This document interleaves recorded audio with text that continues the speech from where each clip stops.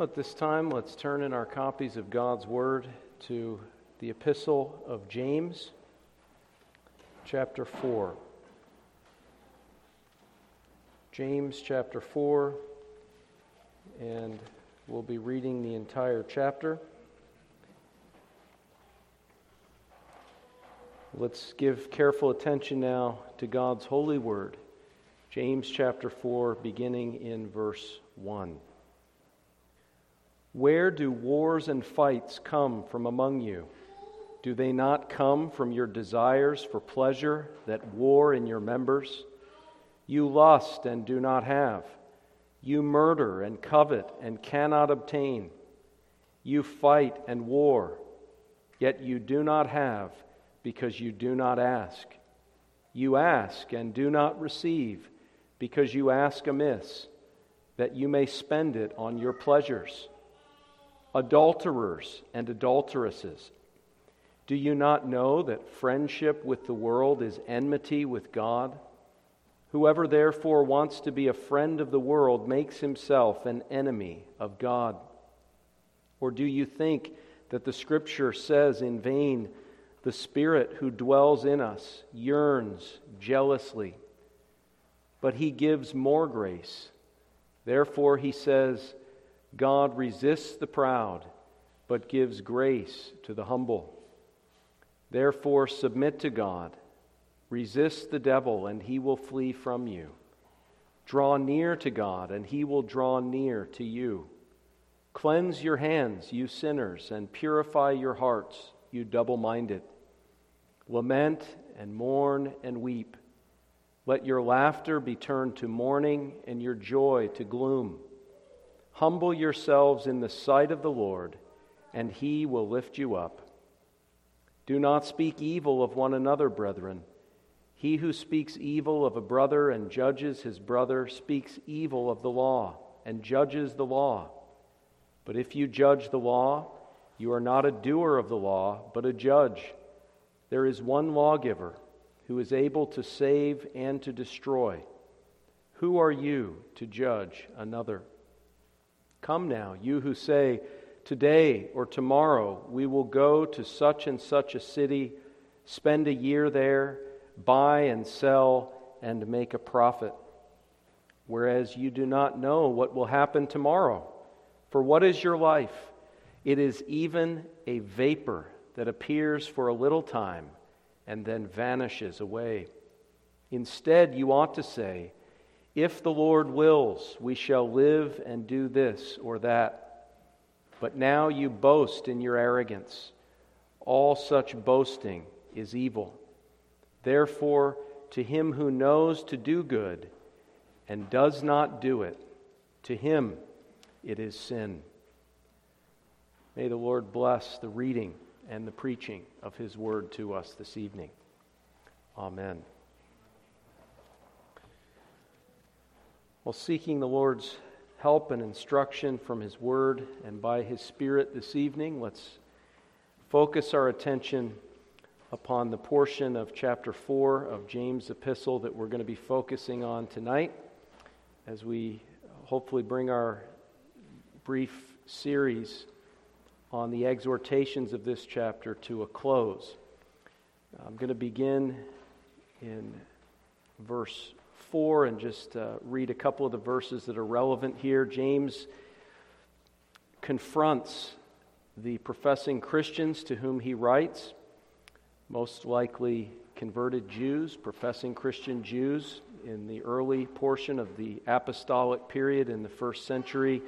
He says, adulterers and adulteresses, do you not know that friendship with the world is enmity with God? And he exhorts them in verse 6. He reminds them, but He gives more grace. Therefore, he says, God resists the proud, but gives grace to the humble. And then James proceeds to lay out a number of directives to these professing Christians who are guilty of spiritual adultery, who are making the Lord jealous by their love and friendship toward the world. He says, therefore, verse 7, submit to God. He exhorts them as well to resist the devil, to draw near to God, to cleanse your hands and purify your hearts, to lament and mourn and weep, to humble yourselves, verse 10, in the sight of the Lord, and He will lift you up. He goes on to urge them not to speak in a judgmental way of others. And in verse 13, he notes the urgency of their repentance from this backsliding in their Christian life at best. Some of them perhaps are unconverted, as you can see in the next chapter, where he rebukes the wealthy and says that essentially they're headed for destruction. So some of these people are unconverted, but best case scenario, backsliding believers, he says this is urgent. Come now, you who say, today or tomorrow we will go to such and such a city, spend a year there, buy and sell, and make a profit. They're focusing on their earthly business, and they're making all these plans out into the future, when as it stands, the Lord is raging in jealousy and wrath against His people for their spiritual adultery. And it's urgent for them, before they begin to plan out all of these things for the future and their temporal earthly estate and business, it's more urgent for them to pursue what they know to be right, to leave their business plans in the hands of God's providence, and to focus on the most pressing matter for themselves, namely that it's time to get serious in their relationship with God. Verse 17, to him who knows to do good and does not do it, to him it is sin. So making a profit, nothing wrong with that, but the first priority needs to be spiritual, and it is urgent that it be so. We've talked in previous sermons from this chapter concerning the method that James uses even throughout his entire epistle, that he's confronting the people of God for their seeming disinterest in spiritual things. They'll hear the word, but they won't do it. They'll profess faith, but they won't live it. He's urging them to press on to maturity, to obedience. They bless God with the same tongue with which they curse their neighbor. And so he's urging consistency. They're pursuing their earthly pleasures and lusts to the extent that their covetous hearts are not only in rebellion against God, not only discontented with God and loving the world, but also competing viciously with one another, fighting and warring, perhaps even literally murdering one another to get their hands on the goods. And so they're filled with greed. You go into chapter 5, he's confronting them for injustice. Throughout this epistle, he confronts them for partiality toward the rich, all kinds of things. And really a major theme as well is that when they experience trials and afflictions, getting back to the opening of the epistle, they should count it all joy.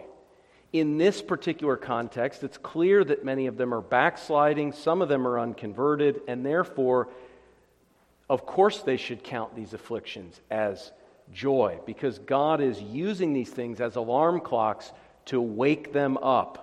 It's time to get serious. We've talked about this. We've had multiple sermons on this chapter. And we've been focusing on the basics of the response that God presents to us here through James in terms of how to deal with this. How do we get serious with God? And hopefully many of us who have heard those sermons have acted upon it.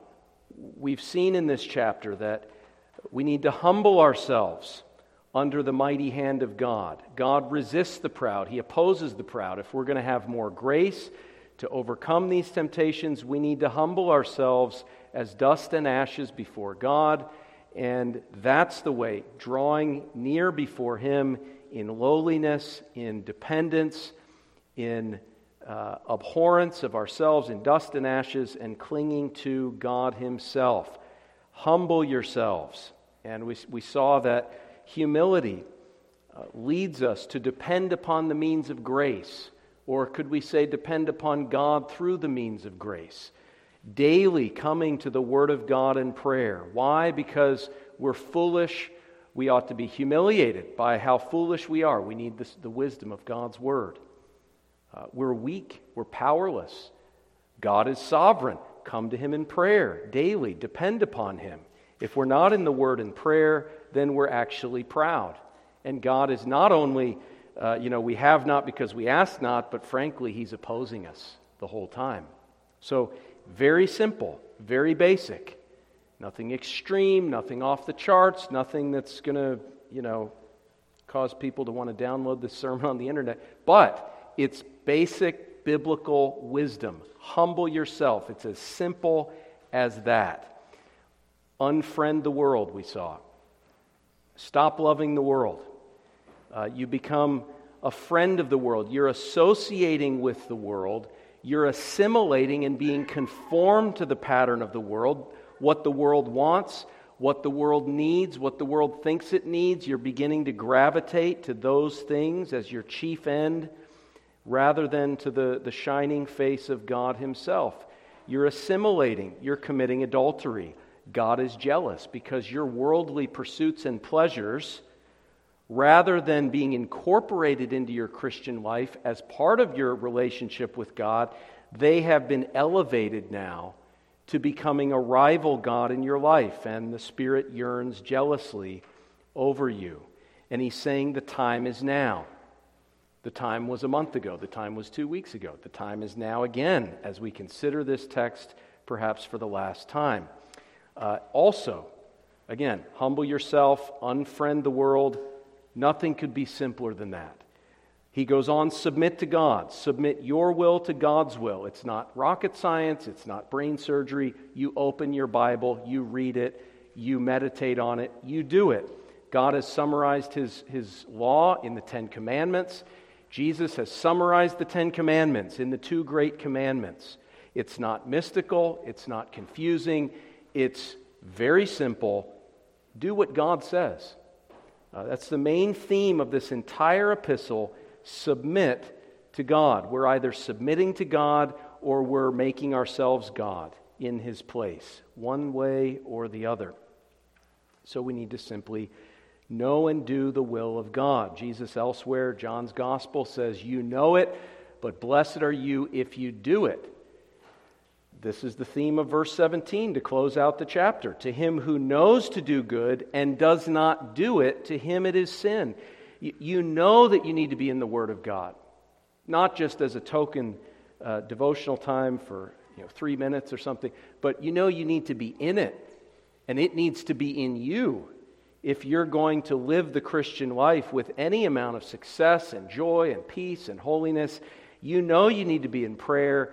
You know you need to have family worship. You know that you can look on the inside of your psalm book and see the covenant of communicant membership and the promises that you've made, even as we approach the Lord's table this coming Lord's Day evening.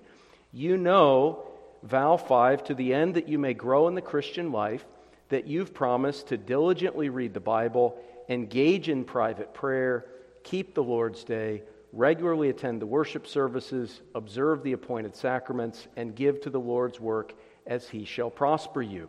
You've promised to endeavor to forsake all sin, to seek first the kingdom of God, to seek to win others to Him. These are basic, simple, biblical commands. These are means of grace and joy and happiness for yourself and those around you, inside and outside the church. This is the perfect law of liberty that God has given us as a way of blessing in the Christian life. It's simple, it's not complicated, and we need to simply submit to it. We know it. Are we doing it? Because if you're a Christian, understand, through Christ you can do all things. Under all circumstances, there's always a way of escape from temptation. No excuses, right? Trust in the promise of God, submit to God, even with the power of Christ who said, not my will, but thy will be done. We saw resist the devil. That the devil ought to be on our radar. We need to understand his agenda, his devices, his deceptive tactics. And we need to keep an eye on what the devil is doing in our lives. We need to be daily, again, in the Word and prayer, clothing ourselves in the armor of God, ready to face off with the sword of the Spirit, which is the Word of God, praying with all prayer and supplication. Simple, basic. You resist the devil in that way, he will flee. Why is it that the devil's having a field day in the church today? According to James, it's not because of all these complicated things, and we could go on and on about some of the suggestions as to why the world is the way it is. I'll tell you why. According to James, people simply aren't resisting the devil. People aren't in the Word of God and prayer, clothed in the armor of God, living the basic Christian life in their own place and calling. That's why the devil's running wild, and that's why the world is the way it is today. Very simple, very direct. Also, we saw last time, draw near to God. Draw near to God. The way to fight adulterous thoughts is the marriage bed. Paul says as much in 1 Corinthians chapter 7. If you're going to resist the temptation to spiritual adultery, listen, you have a holy heavenly husband, the Lord Jesus Christ. You need to spend time with Him. You need to draw near to God through Him. You need to commune intimately with Him through the means of grace in public, family, and private worship, which then spill over into our thoughts throughout the day. Not that we're going to be thinking about God in Christ every moment of every day. As I've often said, if I ever have brain surgery, I hope that the surgeon is thinking about what he's doing with the scalpel and not meditating on supralapsarianism. But the point is, throughout the day, there are many opportunities for the means of grace to spill over in practicing the presence of God and walking in the Spirit in conscious delight in the Lord. It's simple. It's private worship, family worship, public worship, keeping the Sabbath, and letting those things have their effect on our daily lives, where we have moments throughout the day to meditate momentarily upon God and upon Christ. Draw near to God, and not drawing near with the lips and not the heart, rather drawing near with the heart, the lips, the life. Very simple. We're told if we do that, He will draw near to us. God is not setting the bar at an insurmountable level. He's not setting it so high that we need to be super Christians to enjoy the presence of God. That's not the case. Draw near to Him, He'll draw near to you. He promises as much. We saw those promises, and hopefully we believe them. But it's very simple. And now we pick up with the next set of exhortations, in particular midway through verse 8. Cleanse your hands, you sinners, and purify your hearts, you double-minded. Why are we backsliding? Sin. Why were these recipients of this epistle backsliding? What was their backsliding at the end of the day? It was sin. What is sin? Lawlessness. What is sin? It's the lack of conformity to the law of God, the transgression of the law of God. It all comes back to the moral law of God.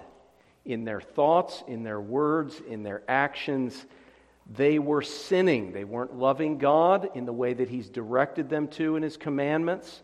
If you love me, keep my commandments, Jesus says. They weren't loving their neighbor as themselves according to God's commandments. 1 John 4, what does it mean to love your neighbor? It means to have love for him according to God's commandments. And so they were sinning.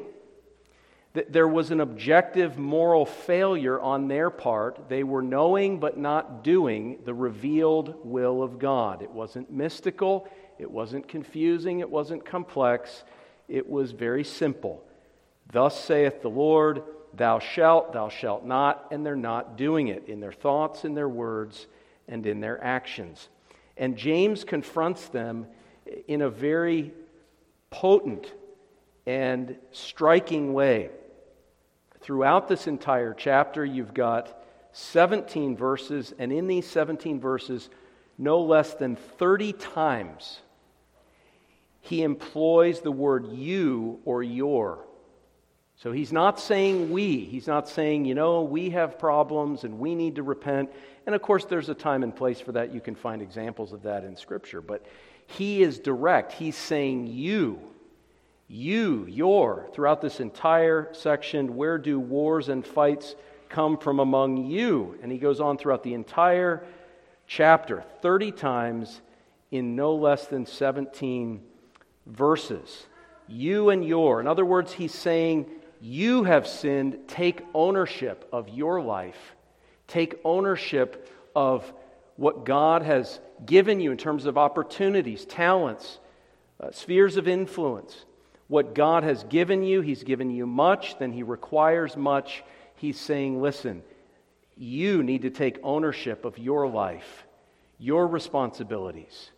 You need to claim the promises I've given to you, and you need to obey the commands I've given to you. And if you've sinned, if your hands are stained with sin and your heart is impure through the love of the world, then you need to cleanse your hands and purify your hearts. In other words, to say it in a modern lingo, he's not beating around the bush here, friends. He's not beating around the bush. He's saying, start taking ownership of your life. You are making sinful choices. You need to make godly choices. Now that seems so direct and perhaps overly blunt to us, but the fact of the matter is that's how the Bible speaks. When God directs the Ten Commandments to Israel, He says, you shall have no other gods before me. You shall not take the name of the Lord your God in vain. It's the second person singular. You, thou in the King James. Singular. So this is the whole substance of biblical exhortation here coming to bear upon you personally. And we have so many excuses, don't we? We can look and we can say, well, because of my parents, or because of my circumstances, or look at who's in the White House, and look at the political situation, and look at our state, and look at my circumstances, look at where I work, or I don't have a job, or look at my family situation, and all these circumstances. Well, look at who I'm married to, and look at all of these circumstances that are weighing down. And James says, no, the power of the Holy Spirit in your life, the power of Jesus Christ in your life, if you're a true believer, is such that you have the power. Okay, you're not weak. Satan doesn't have the edge on you. He who is in you is greater than he who is in the world. You are empowered to take ownership of your Christian life. And by that I mean devoting yourself to the one who truly bought you with a price. But you're ready to take ownership. The Spirit enables you to put to death the deeds of the flesh. The same Spirit who raised Jesus from the dead gives life to your mortal body, sanctifies you, and conforms you to the image of Christ such that you can look at the situation that you're in and you can choose to do the right thing. You can choose not to fulfill that desire of the flesh. You can make godly choices and priorities. There is nothing standing in your way as a Christian other than you. Other than you. If Satan has a foothold in your life, listen, Ephesians tells us you gave him that foothold. Shake him loose, resist him, he will flee. Listen to the promises that God gives us here. If we submit to God and resist the devil will flee. If we draw near to God, God will draw near. In fact, I was going to say to us, but let me say it this way. He will draw near to you. He'll draw near to you. Cleanse your hands, you sinners, and purify your hearts, you double-minded. You don't have to be double-minded. You can identify those things that have come into your life that are sapping your spiritual vigor, those things that are hindering you in the Christian life, those sins that so easily entangle you. It's not rocket science. The Spirit will give you wisdom, will give you insight. Take some time alone with God. Examine yourself in light of God's Word. And God will point these things out to you, and you can weed them out, and you can pursue a pure heart and clean hands. That's not saving yourself. That's called working out your own salvation with fear and trembling because God is working in you, enabling you to do it. God would not command you to cleanse your hands and purify your hearts and repent of your double-mindedness if you as a believer couldn't actually do that. And even for the unconverted people here that he's writing to, again, chapter 5 implies they're there. Even in that case, if we apply these verses to repentance unto life and faith in Christ and conversion, the fact of the matter is the Holy Spirit enables God's elect to respond to the Word. The Spirit will enable you. If you're an unbeliever, if you're walking in darkness, then you can draw near to God if God draws you. Believe on the Lord Jesus Christ. There's nothing preventing the Holy Spirit from enabling you to do these things, even if we're speaking of conversion for many of these things. But believers, you have the strength. You can do all things through Christ who gives you that strength. Another point here, moving on. We need to take sin seriously.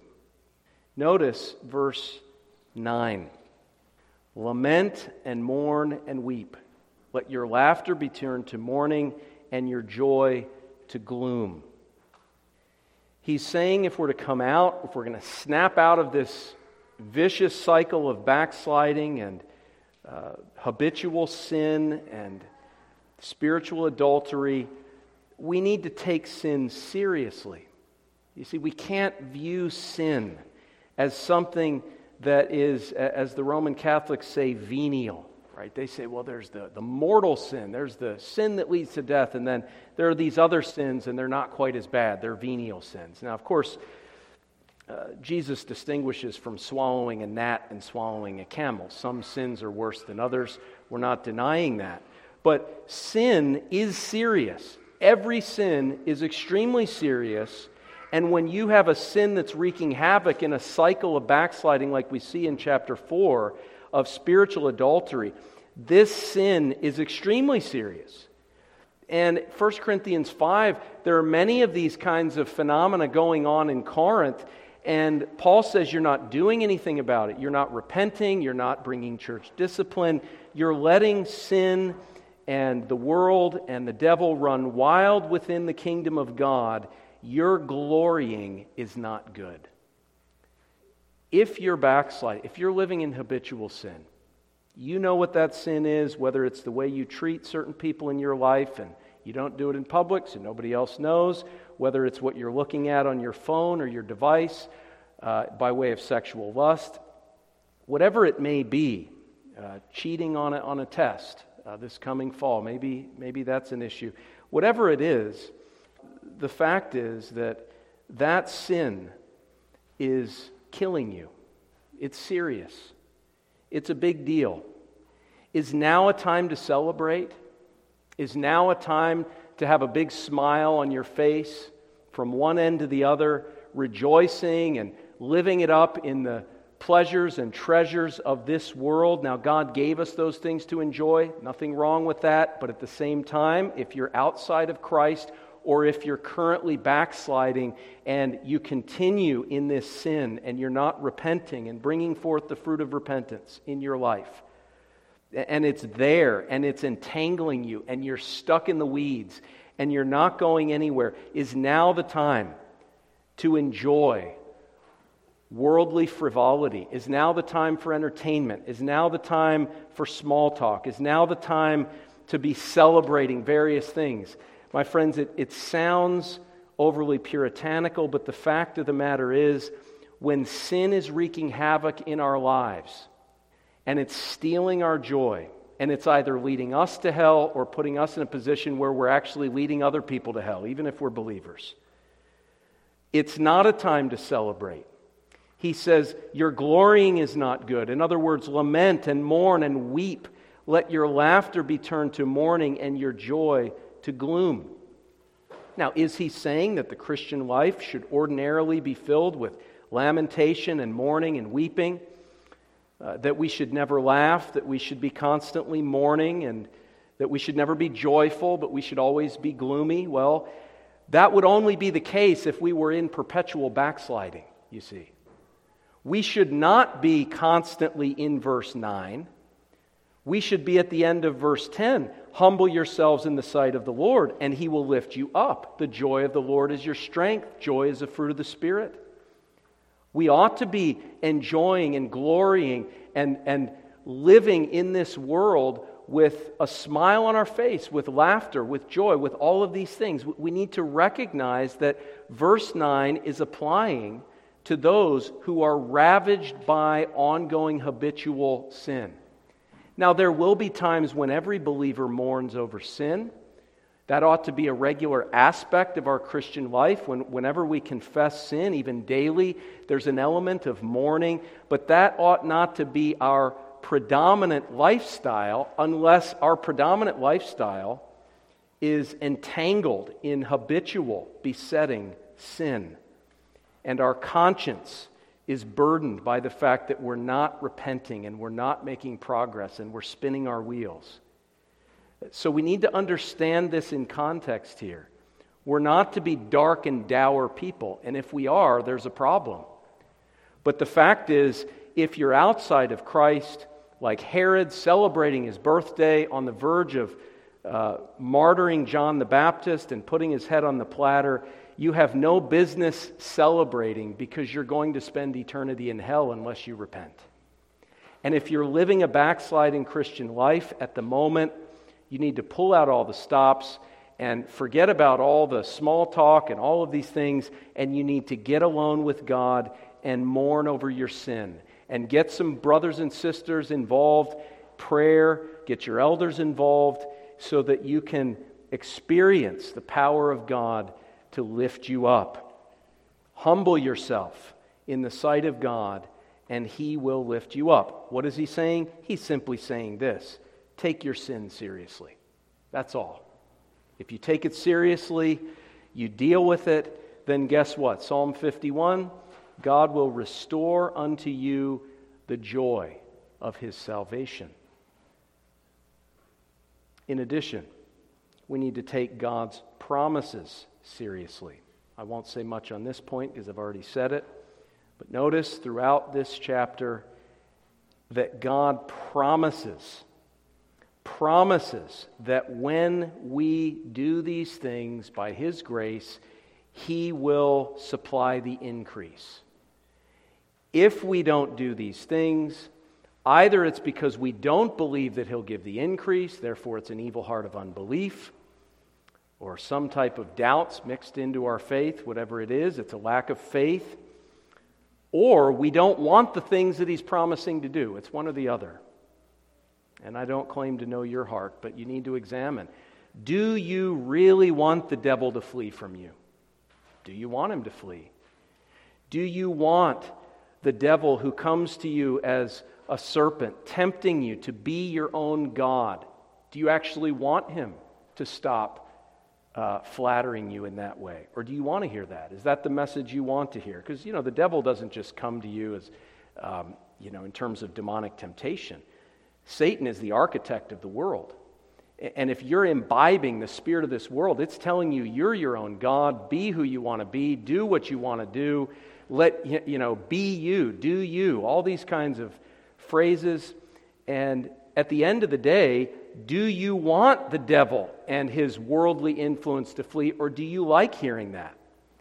Do you enjoy that? Do you want to be fed with that kind of poison because it just seems so sweet? But the fact is, if you resist the devil, he'll flee. And if you want to get away from the devil and you want the devil to get away from you, understand, just submit to God. You make a commitment. You line it out in terms of, here's what God wants me to do. As difficult as it is, I'm going to step out in obedience, trusting God. The devil will be gone. The devil will be gone before you've even come to recognize it. That's how it works. He will flee from you. He'll probably go to somebody else who doesn't take this verse seriously. Draw near to God, and He will draw near to you. Do you take that promise seriously?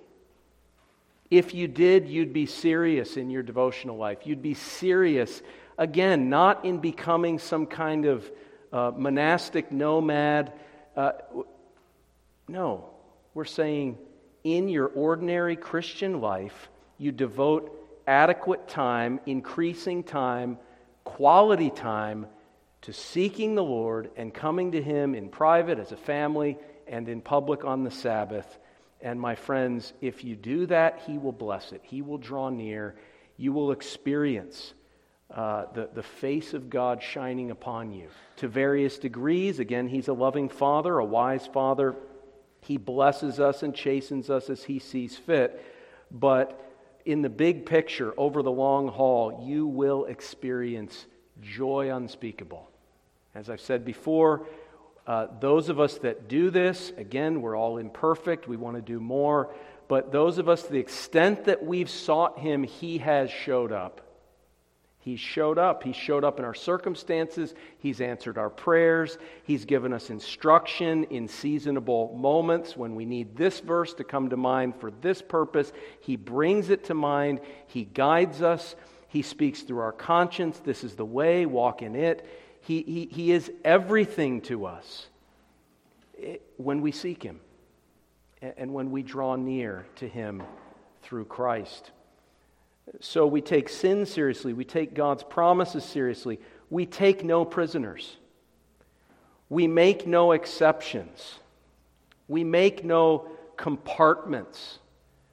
We don't say, well, God is in this part of my life, but not that part of my life. God is in this friendship, but not that friendship. This relationship, but not that relationship. This sphere, but not that sphere. We don't put God in a box. In fact, we all live and move and have our being in God. God is involved in every aspect of our life. And if there's an aspect of our life where we don't, in good conscience, feel comfortable to have God involved, then probably we shouldn't be involved in that aspect of our life. No exceptions, no compartments, no compromise. Notice what he says here. He says, cleanse your hands, you sinners. Purify your hearts, you double-minded. Notice, it's the hands, the heart, the mind, the whole person. Every aspect of who you are and what you do is to be permeated by your commitment to Jesus Christ and even by the presence of God Himself in your life. It's to be permeated by God's centeredness and obedience, not being double-minded, but being single-minded. Purity of heart. It's the pure in heart that see God. And in this life, it's the pure in heart, those who focus on God and they remove things that dilute their commitment to God. Again, things in their life that are a distraction from God, things that are a competitor to God, a rival to God. And that may be different things for different ones of us. So some of us may be able to enjoy God's goodness in a certain activity. We may be able to utilize it as a motivation to give thanks to God for His good gifts. Some of us may be able to do certain things, and others of us, we may say, no, I can't do that, because for me, that just has a tendency, in my own experience, maybe because of my weakness spiritually in that area, it has a tendency to dilute my zeal for the Lord. And my prayer is Psalm 86, unite my heart to fear your name. I want to fear the Lord with my whole heart. I want to sense the imminent presence of the transcendent God. I want to fear God with all my heart. I want to love Him with all my heart. And in this particular form of recreation or entertainment, it doesn't jive with my Christian life. And again, it may be different. We need to be careful that we don't make strategic, spiritually minded sacrifices on par with the universal moral law of God. If we do that, we end up with legalism. But I'm saying for your situation, know what you ought to be doing. To him who knows to do good and does not do it, to him it is sin. What are the things that are weighing you down, that are diluting your fear of God and your enjoyment of God and your commitment to God? Take no prisoners. Weed your garden. Serve the one master, Jesus Christ, who bought you with a price. Well, again, another point here. Focus on the basics. I've been saying that the whole time, but let's think about that for a moment. Focus on the basics. Trust and obey, for there's no other way to be happy in Jesus but to trust and obey. I know it's not an inspired psalm, but it's true. It's true. The Christian life is very simple. And if you look at these directives, what do you have? You have obedience and faith. Trusting and obeying, obeying and trusting. You have obedience and faith. Submit to God in all of these areas and trust that He will give the increase and draw near and bless your Christian life. That's it. When we try to make it more complicated, and in some sense when we try to raise the bar in sort of mystical, extra-biblical, super-erogatory, extra-credit kinds of ways, we do disservice to the simplicity of the Christian life. Trusting and obeying. Submit to God's will, trust that He'll bless it. That's the message here. And it's in our ordinary callings in life. As 1 Corinthians chapter 7 says, live as you were called in the place and station of life that you found yourself when God first called you to salvation. Don't feel the need to radically change that. Don't feel the need to make all these radical changes in your life in terms of your calling, your vocation, in terms of where you live, in terms of what you wear, in terms of all kinds of cultural things. Don't be quick to think that becoming a Christian means every aspect of your life has to change externally. That is not the case. Live as you are called. And we all have an ordinary calling. Many of the people to whom James is writing apparently were merchants or businessmen or businesswomen. He says, verse 13, "Come now, you who say, today or tomorrow we will go to such and such a city, spend a year there, buy and sell, and make a profit." So they're buying and selling, they're making a profit. This is their means of earning a living, providing for their family. And he says that they're boasting in this. They're taking for granted that these things are going to happen. They're not realizing that the same God that they've offended, who's yearning jealously and opposing them, is the God who's sovereign over all of these plans. And they're just taking it all for granted and forgetting that these things, these plans, are only as certain as the will of God, if the Lord wills. And so he says their arrogant boasting is evil. But notice the solution, I keep coming back to it, verse 17, the solution is not that they should leave the business world. Coming to faith in Christ and then living a godly, spiritually vibrant Christian life where you're not backsliding, but you're on the straight and narrow, righteous paths for His name's sake. When you're doing that, it doesn't mean you have to leave the business world. It doesn't mean that you can't go to that city and buy and sell. It doesn't mean that you can't make a profit and have resources for your family. None of these things are implied. So often, especially in the young, restless, Reformed movement today, there are all kinds of extreme ideas about what it means to be a Christian. You see it in some of the social justice movements as well in the blog community. Radical, extreme ideas of what it means to be a Christian, but none of that comes from the Bible. These people are not exhorted to leave their place and calling. They're exhorted to do it in submission to God's will. They're exhorted to do it by faith, and as they conduct themselves in these efforts, having subordinated their earthly calling, their earthly labors to their spiritual priorities, but having done that, they're simply to know and do what is good, to avoid sin, and to honor God in their place and calling. Don't be quick to think that living the Christian life and being a 100-fold fruitful Christian involves something radical and extreme. Here it just involves people literally still doing the same things they're going to do, but having spiritual priorities and acknowledging it's only if the Lord wills, submitting themselves to His providence, and seeking to do what is good. That's all. It's very simple. And I submit to you the problems we see in the church today are because people are not doing these simple things. They simply aren't. And I'm not sure how to say more about that, but in my experience, the crux of the matter in the lives of Christians, in the lives of Reformed Christians, usually comes down to these basic things. It's rarely beyond this. It's almost always that they're not focusing on the basics of the Christian life. Well, lastly, we need to act now. We need to act now. We've said it from the outset of this mini-sermon series. It's time to get serious. It's time to get serious.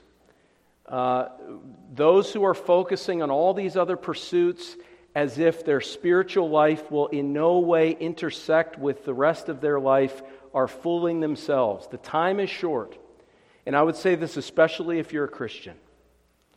If you're a child of God, one of the benefits and privileges of being a child of God is that God will discipline you and chasten you. He'll do it. It's a benefit. He allows Judas to go to his own place, but he appears to Peter and eventually confronts him. Simon, do you love me? God in Christ will confront us. He will discipline us. He will deal with us one way or the other. And if we're not living for Him, if the Spirit's yearning jealously, if God is offended by us, if we're living as adulterers and adulteresses, do not think that God does not see and that He won't do something about it. And praise God that He will, because when we're in this situation, that's what we need. We need a spanking. We need God to come in, like in the book of Judges, sell us into the hands of misery and discomfort so that we cry out to Him and return to Him by doing these very basic things that we've talked about. But of course, the easy way is always more blessed.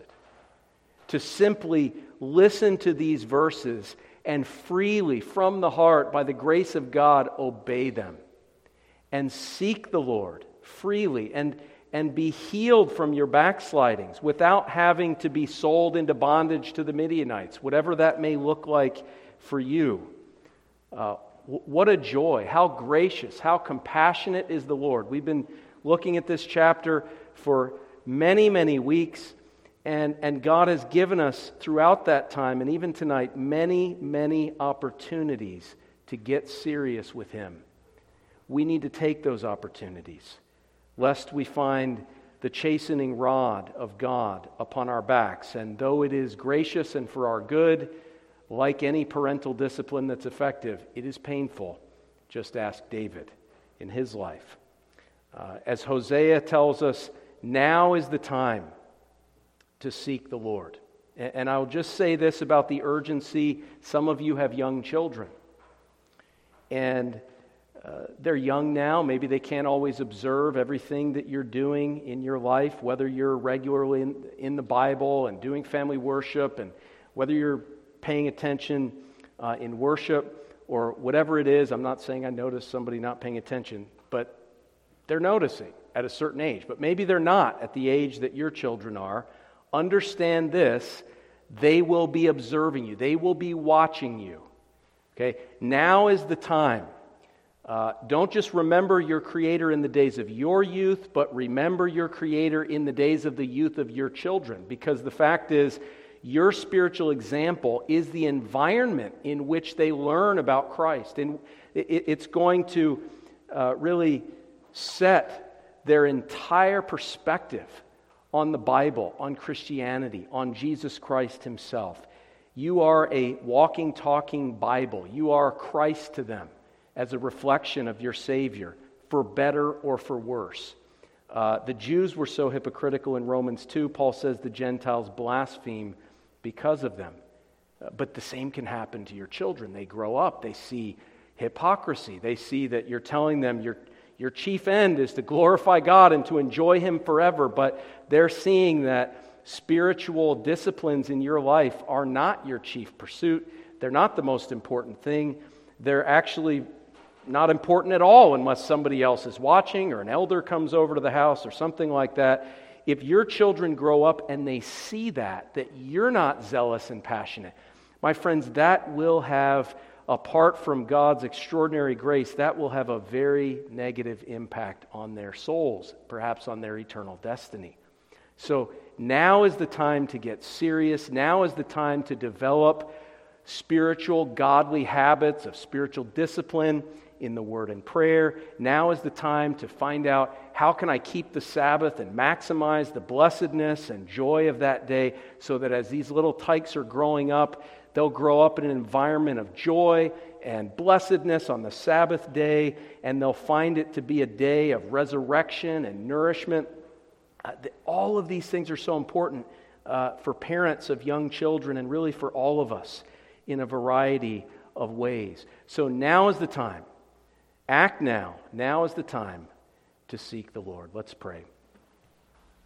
Lord God, we are powerless in ourselves.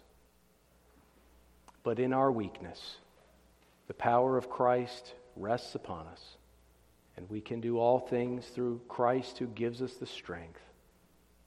Enable us to abide in that vine, that we may bear much fruit. We thank you for the simplicity of your word and how humbling it is to realize that we have been negligent in such simple instructions and such basic priorities. Lord, forgive us. Cleanse us from all of our unrighteousness and ingratitude towards you. But we do thank you that you love us as your children, and that you have given us your Holy Spirit, who does in fact yearn jealously over us, and who sanctifies us and cleanses us and washes us.